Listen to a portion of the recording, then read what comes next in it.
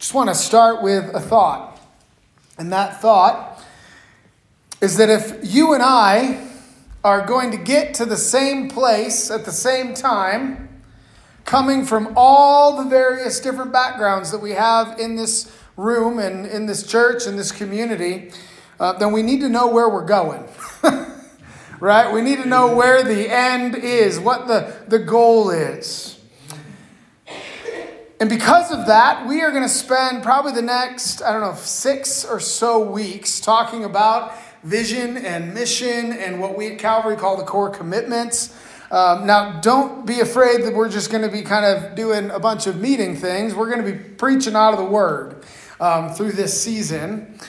What we want to do today is really speak about our vision here at Calvary. What are we going to be all about? And let me share that. At Calvary, we want to make Jesus non-ignorable in Monte Vista and to the ends of the earth. I'm going to say that again because I would love for everyone who's a part of this church to know that. If somebody says, hey, what is your church about? You can say, hey, we are about making Jesus non-ignorable in Monte Vista and to the ends of the earth. And now you might be sitting there thinking, what does it mean to make someone non-ignorable? I mean, is that even a word? It wasn't a word. It is now. We use it like it's a word. We're going to talk today about non-ignorable. My assumption is that we know what it means to be Monte Vista. We know what it means to be the ends of the earth. That's everywhere that's not Monte Vista. But what we may not know is what it means to be or to make Jesus non-ignorable. Now, I'm also going to take for granted today that most of us, if not all of us, know who Jesus is. Now, if you don't know who Jesus is, you're going to hopefully discover that today as well. And what you will discover is that there is no way that you and I can make Jesus non-ignorable.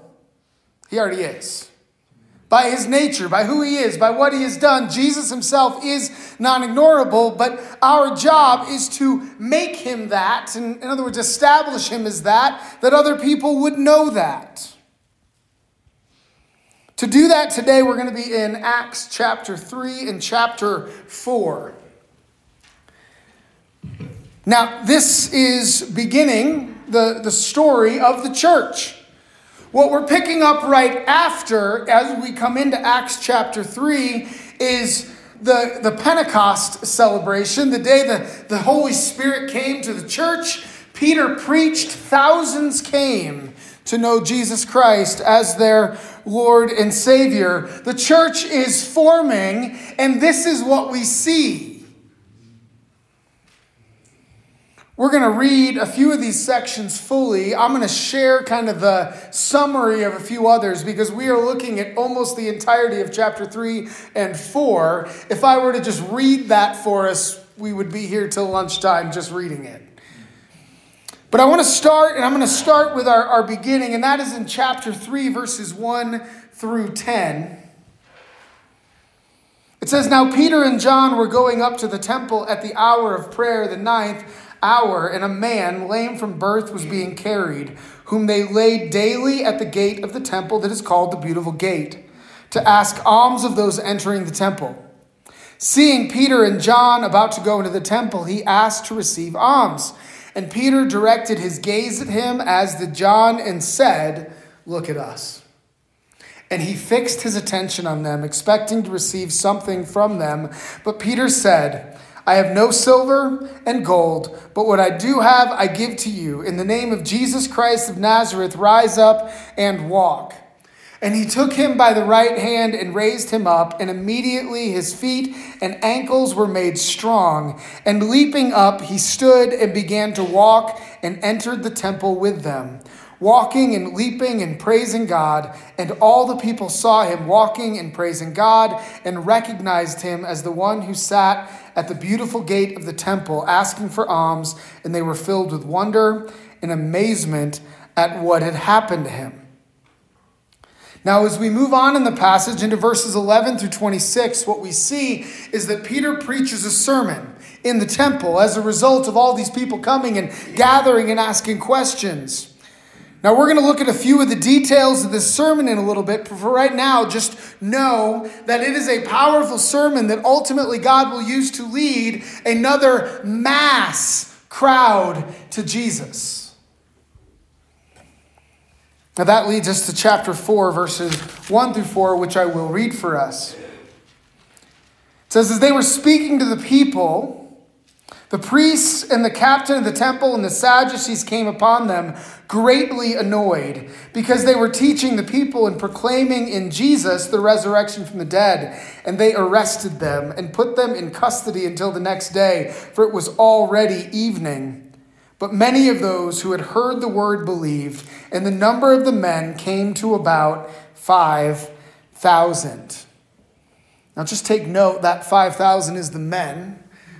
That doesn't count the wives and the children, the single women, right? Who knows? This might be 12 to 15,000 people are coming to Jesus in this moment. Now that leads us to the rest of chapter 4, in which we see John and Peter, having been arrested, they're dragged into the council's presence. Now, remember, this is the same council that months before had arrested, tried, and condemned Jesus to death. Same people. They refuse to believe, even though standing right in front of them is a guy that everybody knows has been by the road begging for alms for years and years and years, lame. He's dancing in the street. And they still don't believe.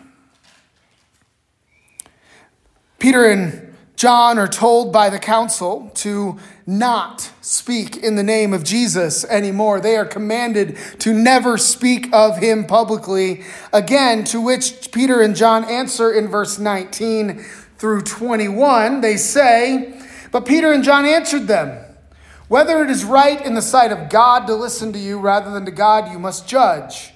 For we cannot but speak of what we've seen and heard. And when they had further threatened them, they let them go, finding no way to punish them because of the people, for all were praising God for what had happened. For the man on whom this sign of healing was performed was more than 40 years old. They will not keep their mouths quiet. Finally, as we finish out this section, I want to read the end of this, verses 24 through 31, as John and Peter released, go back to the church, to the gathering, and report all of this. Verse 23, when they were released, they went to their friends and reported what the chief priests and the elders had said to them. And when they heard it, they lifted their voices together to God and said, Sovereign Lord, who made the heaven and the earth and the sea and everything in them, who through the mouth of our father David, your servant, said by the Holy Spirit, why did the Gentiles rage and the peoples plot in vain? The kings of the earth set themselves, and the rulers were gathered together against the Lord and against his anointed. For truly in this city there were gathered together against your holy servant Jesus, whom you anointed, both Herod and Pontius Pilate, along with the Gentiles and the peoples of Israel, to do whatever your hand and your plan had predestined to take place. And now, Lord, look upon their threats and grant to your servants to continue to speak your word with all boldness, while you stretch out your hand to heal, and signs and wonders are performed through the name of your holy servant Jesus. And when they had prayed, the place in which they were gathered together was shaken, and they were all filled with the Holy Spirit and continued to speak the word of God with boldness. Now that's a lot, but that's the whole story. That's the whole picture. Let me ask you, who among us would not want to experience the kind of things that John and Peter and the church experience in this passage? Anybody? I mean, granted, I don't want to get thrown in jail overnight. I don't want to be dragged in front of a kangaroo court, right, and be told not to speak about Jesus. None of that do I want. But to see a man healed right in front of your eyes, to see 5,000, 10,000 come to Jesus, to experience the bold preaching in the streets as crowds gather, yearning for the message. Absolute confidence in the courtroom before the same authorities that had just killed Jesus. And to cap all of that off, who among us would not, if we were praying for boldness in this room, for the community here in Monte Vista and the San Luis Valley and for Colorado and for the United States and for the world, to suddenly experience the ground shaking under us, not just because there's an earthquake, but because the Spirit is moving in such a way that it is undeniable that God is active. Who among us would not want to be a part of such a thing? Amen? See, and all of this seems to be fueled by a knowledge that the church is surrounded by people who do not know Jesus. Now, most of us in this room have been Christians for a long time. A few of us have been Christians maybe only for a few months or a few years, for half a decade or for a decade.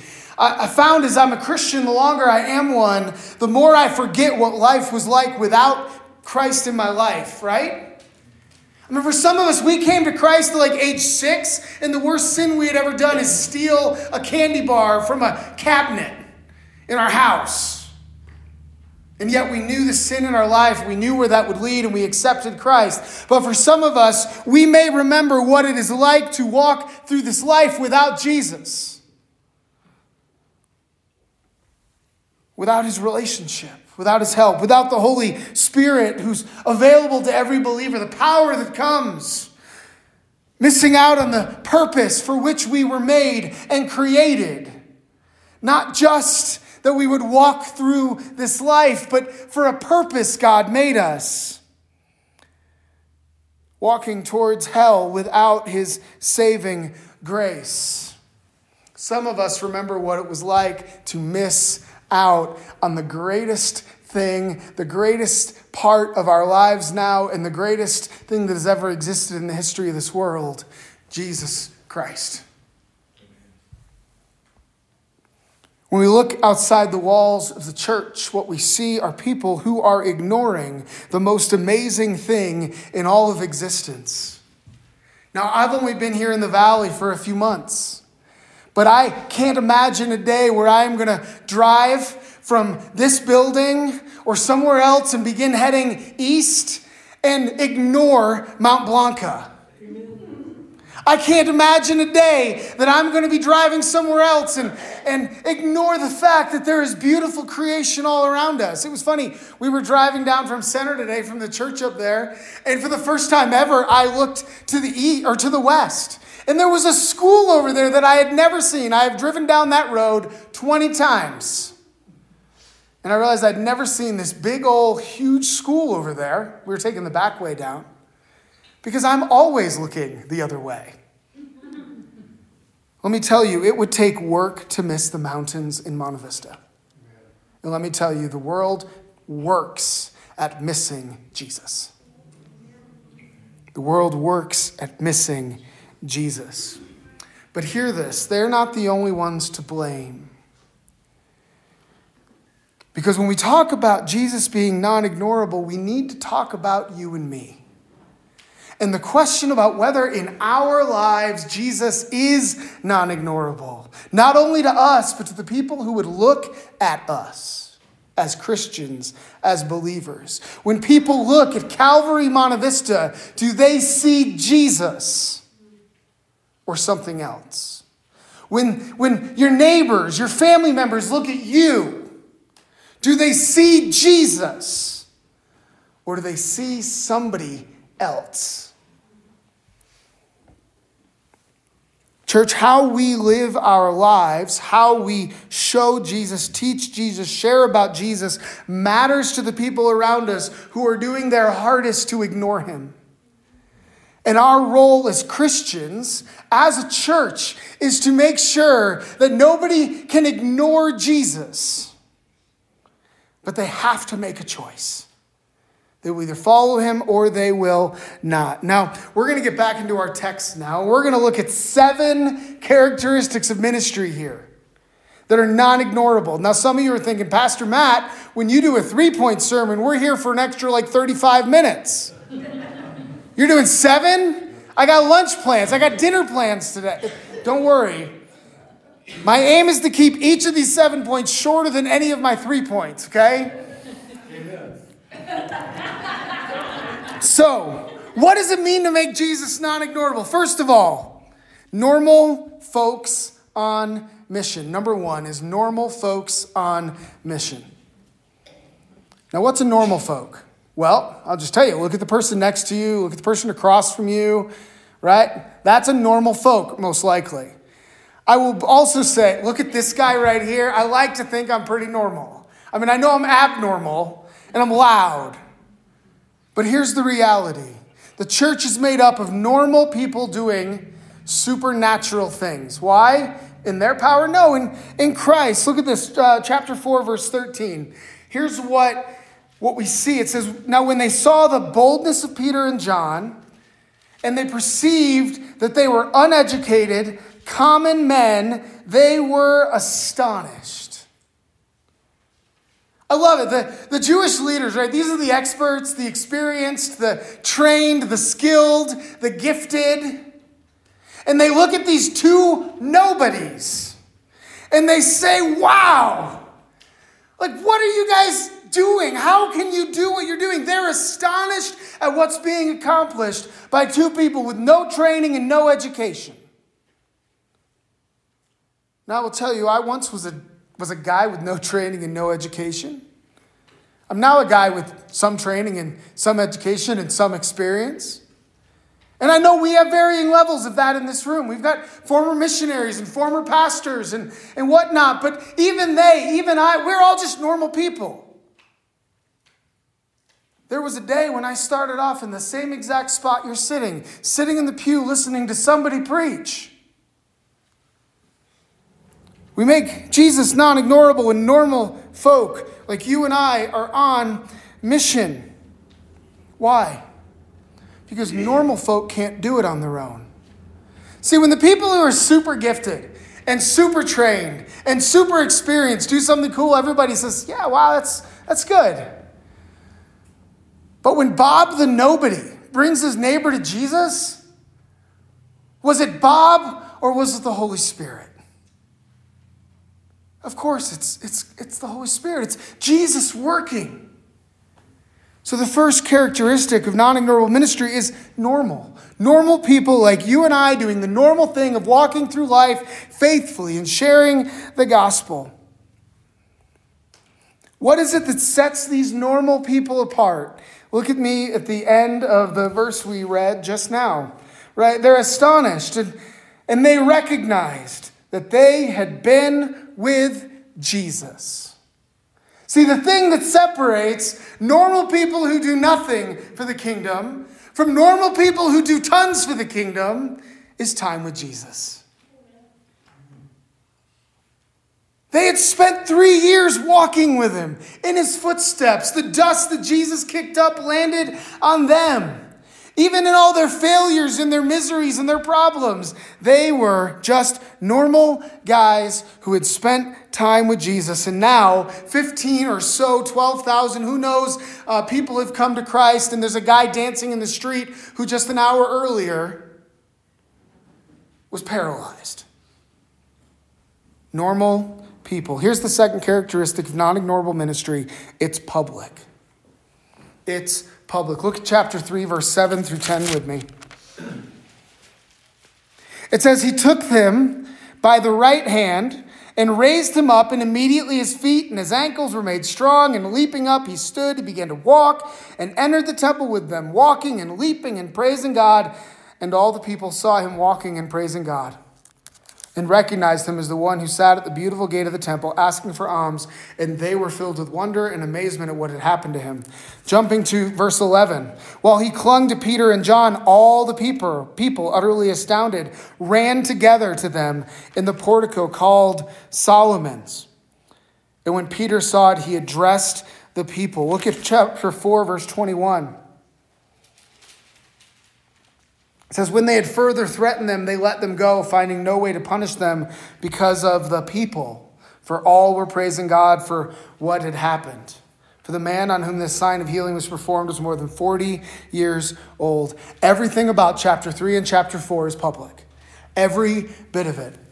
We live in a culture right now that says, hey, look, you're a Christian. Believe what you want to believe. That's fine, but do it in your home and do it in your sanctuary. Don't do it out there. But non-ignorable ministry does not happen inside the church. It happens out there. It happens on your morning walk when you love the guy you see every day and get to know him and even offer to pray for him. It happens at the grocery store when you realize the checkout gal is having a hard day and you pause and pray with her. It happens out there in public. It's scary for some of us. We got to work on that. Number 3, non-ignorable ministry is transformational. Non-ignorable ministry is transformational. Look at chapter 4, verse 14 with me. It says, but seeing the man who was healed standing beside them, they had nothing to say in opposition. The council can't argue with the guy who was paralyzed on the ground and is now dancing in the street. They can't argue it. Friends, let me tell you, it is really difficult for the world, for our culture, for the devil to argue with a transformed life. And your transformed life in Christ is just as powerful as the guy dancing in the street. Ephesians chapter 2 tells us that we were dead and we're alive again. If you're in Christ and you say you have a boring testimony, you're wrong. Because you were dead and now you're alive. Amen. Wow. I mean, what's more powerful? The guy dancing in the street or the 5,000 men whose lives are being changed? In the communities they're going to go back to and change for Jesus. See, transformation is the best apologetic we could ever make to an unbelieving world. Transformation, healed lives, sin behind us, addictions defeated, new passions, new loves in Christ. Man, when your family and your friends see you different today than you were a month ago, and they say, hey, what's the difference? And you say, well, honestly, I got serious about Jesus. I just got serious about Jesus. They're like, well, what are they going to say to that? No, you didn't. Right? No. They're going to say, wow, I might need to know that Jesus. Right? Number four. Proclamation. When I talk about making Jesus non-ignorable, it has to happen with your words. It has to happen with your words. You say, well, but Pastor Matt, I really like loving people with my hands and my feet. Praise the Lord for that. Most of the time, we don't earn the right to speak until we've served with our hands and our feet. Amen? I'm going to say it again. We don't earn the right to speak until we've served with our hands and our feet. Amen. But it has to come back to our words. How many times in this passage is Jesus proclaimed? I'll be honest, I have no idea. Because I can't quantify it. Because at every turn, Jesus' name and salvation come back up. Now, what are some of the characteristics about this proclamation? Here's a few things. The first, it is truth-filled. It is truth-filled. Look at verse 14. You want to talk about not pulling punches? Here you go. Peter says to them in his sermon, but you denied the holy and the righteous one and asked for a murderer to be granted to you. You killed the author of life whom God raised from the dead. To this we are witnesses. He says to them, plain words. You murdered Jesus. And if we're going to proclaim Jesus, we can't pull the punch on our culture and on sin in the world. And that's hard for some of us. But we can't. We have to be truth-filled. Now, truth-filled is not enough.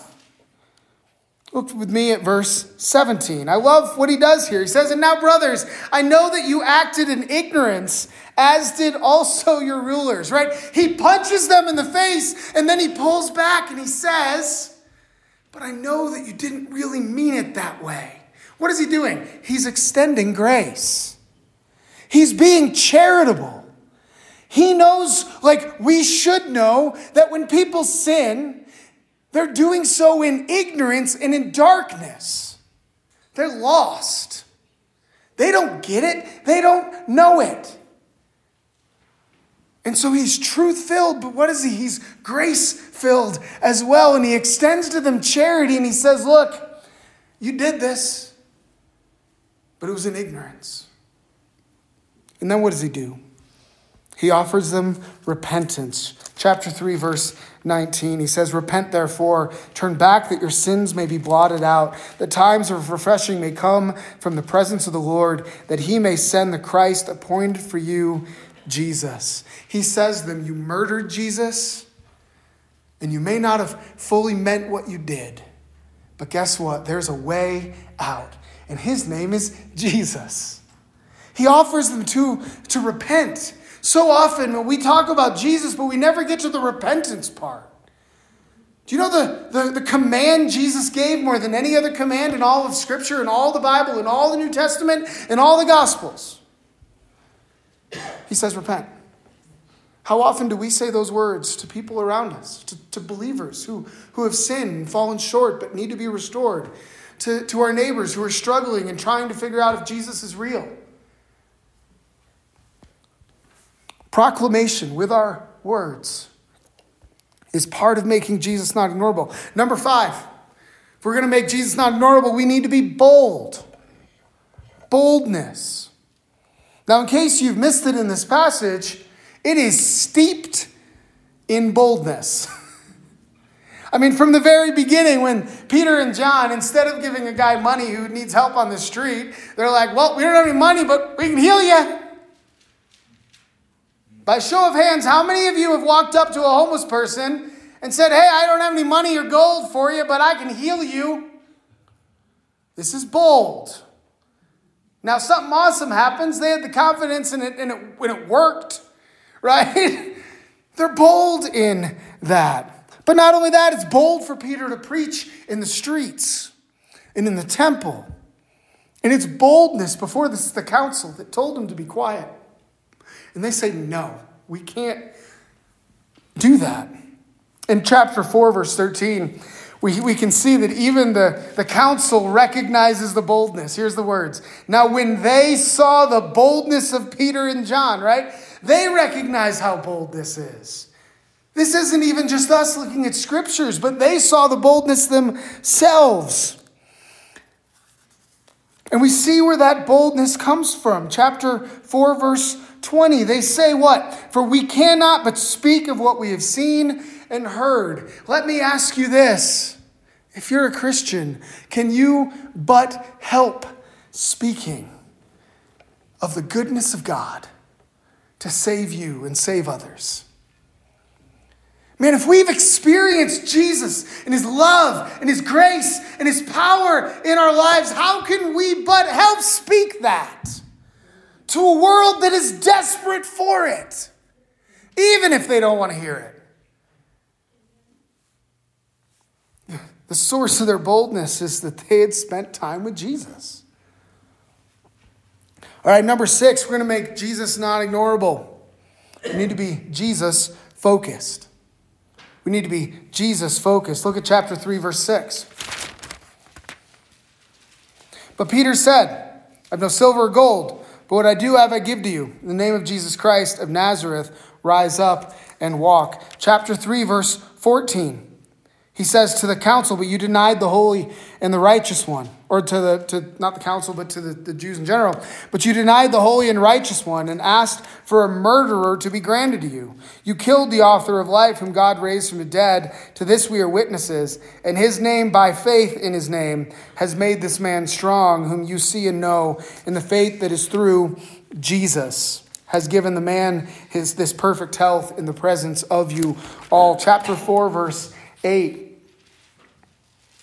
Then Peter, filled with the Holy Spirit, said to them, rulers of the people and elders, if we are being examined today concerning a good deed done to a crippled man, by what means this man has been healed, let it be known to all of you, to all the people of Israel, that by the name of Jesus Christ of Nazareth, every opportunity comes back to Jesus. A miracle has just taken place, and they're not talking about the miracle. They're talking about Jesus, how the miracle happened. They bring it back to salvation over and over and over again. We see this pattern in all of Peter's preaching and all of his writing. No matter what problem arises, he brings it back to Jesus. Now, you can't help but wonder if that's because when he was having a major sin problem, Jesus brought it back to himself. We see this in the proclamation that needs to be Christ-focused. Church, we need to be Jesus-focused. Here's a test you can go. Go to your family, your friends, your loved ones who may or may not know Jesus. Either way is fine. And ask them, what do you think I am the most passionate about? What gets me the most excited? And where am I the most concerned or worried? What would they say? Would your neighbor say, you know, man, of all the things you get excited about, Jesus, he's the one? Or would they be like, you know, those Broncos, top of your list, right? Rockies, not right now, but, right? They would say, hey, what am I most concerned about? I'd say, well, you know, I think you're most concerned that there are people who don't know Jesus. Or would they say, Joe Biden? Like, what do you get most excited about? What are you most passionate about? What are you most concerned about? I'm going to give you one guess on me. I'm as loud about Jesus as I am about anything. More so, I hope. But man, there are times when I know there are people who say, Matt, you're not excited about Jesus. You're just excited about being within the shadow of Mount Blanca. They're like, do you really want to go plant a church or do a church in Monte Vista, or do you just want to go hang out in the mountains? That's a concern that I have to be aware of. Now, I really hope I can love Jesus and be as loud about Jesus as I am right now as I hang out in the mountains. Right?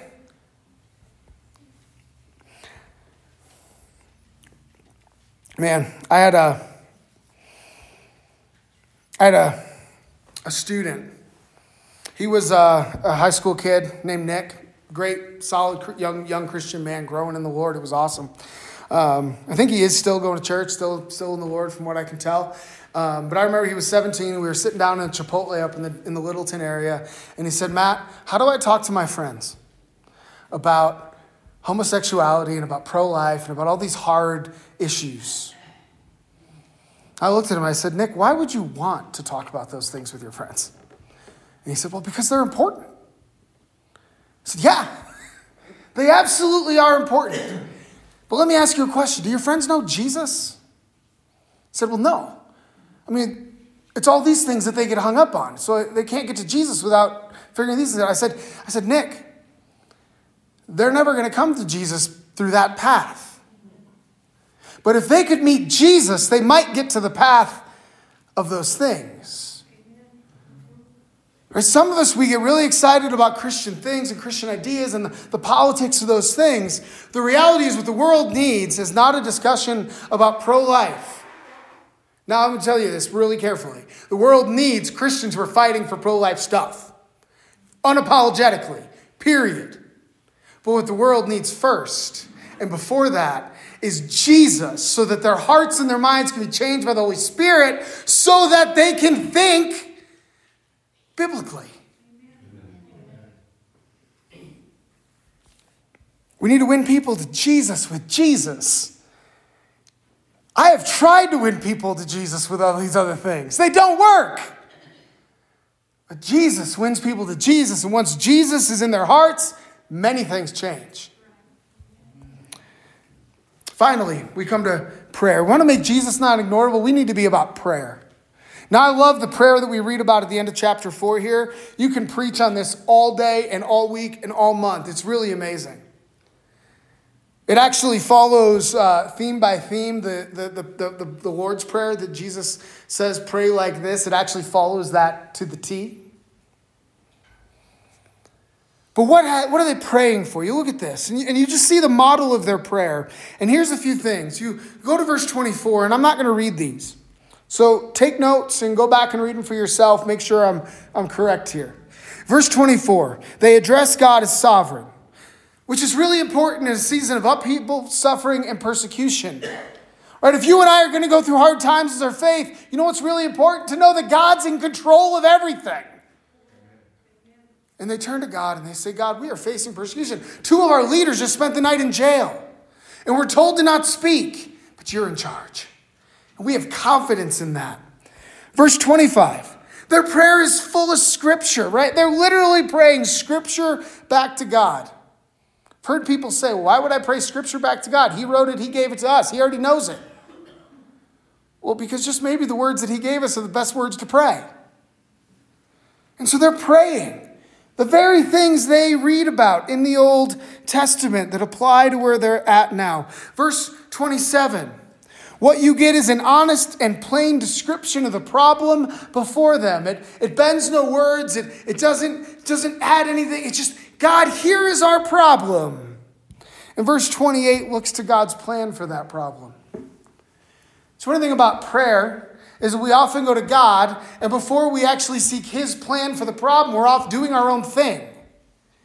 But they're looking for his fix in verse 28. And then in verse 29, the only real ask in this entire prayer, what do they ask for? They don't ask that they would be removed from the persecution. They don't ask that they would be saved from it. They ask that as it comes, they would be what? Bold. They don't say, God, rescue me. Rescue us from this. God, make this pain go away. No, they say, Lord, make us bold in this. Make us faithful in this. And that's their prayer. I love that. Because they know more's coming. And they know their own weakness. Because if you turn to God and ask him for boldness, it's because you know that you might not be. You know that when your neighbor finally brings up faith or finally brings up that subject, that you might just kind of weenie out. And so we pray for boldness. Why? Because we know that we're not always bold. And if we're going to make Jesus not ignorable, we need to be. Especially in the world that we live in today, where the world is doing its best to not see Jesus. And we are their best way to see him. These 7 characteristics of ministry make Jesus non-ignorable to those around us, to those we love, and even to ourselves. We say for some of us here today, maybe you, today is the first day that you will stop ignoring Jesus. That you will stop ignoring him. Maybe you're seeing Jesus for the first time and go, wow, he's like Mount Blanca. He is unmissable. Or maybe you've been following for a lot of years and you know that there are things in your life that have caused him to be ignorable to the people around you, to the community, the neighborhood, the coworkers, the family members. And today's the day that you need to come before Jesus and say, Jesus, I need you to be non-ignorable in my life so that you can be non-ignorable in everybody else's lives.